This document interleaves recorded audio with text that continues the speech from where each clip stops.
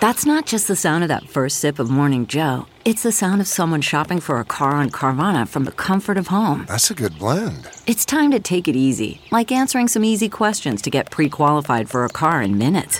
Talk about starting the morning right. Just like customizing your terms so your car fits your budget.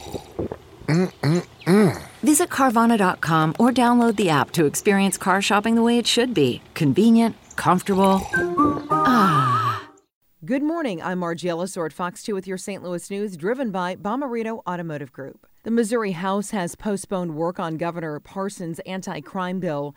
It comes after the governor added to the special session a bill to let the Attorney General prosecute murders in St. Louis City if Circuit Attorney Kim Gardner doesn't act within 90 days. Now lawmakers plan to split the governor's other 6 proposals into separate bills. The House won't even consider them until August 24th.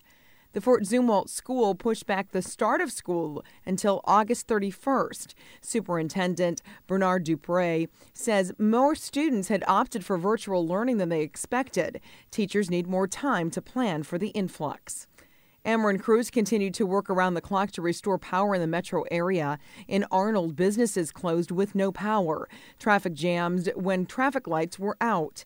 From the Fox 2 Weather Department, starting the day with mostly cloudy skies and mild temps in the 60s and 70s, there will be a few scattered showers around, especially south of St. Louis this morning, with scattered showers and some spotty thunder expected later this morning into this afternoon.